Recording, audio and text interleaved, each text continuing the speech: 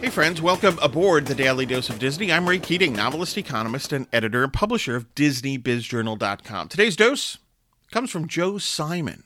Who's Joe Simon? He was the co-creator of Captain America. So what did Joe have to say? Quote, "When I and the other young artists were working in comics, our work carried with it a particularly American slant. After all, we were Americans drawing and writing about things that touched us. As it turned out, the early work was, you might say, a comic book version of jazz," close quote.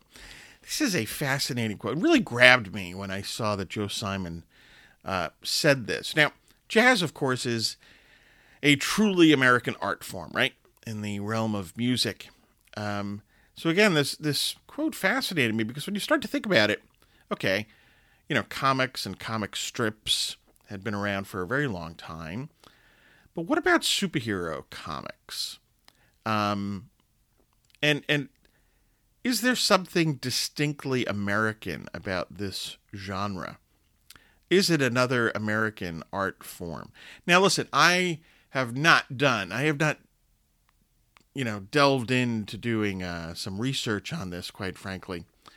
But my gut reaction, in terms of my general knowledge, is that superhero comic books, if they were around anywhere outside America before, Superman, Batman, and Captain America, they didn't amount to much. And superhero comics certainly came into their own with here in America. And I think Joe Simon really was onto something here in talking about superhero comic books being a distinctly American art form and the comic book version of jazz. Yeah, Joe, I'm with you on this one.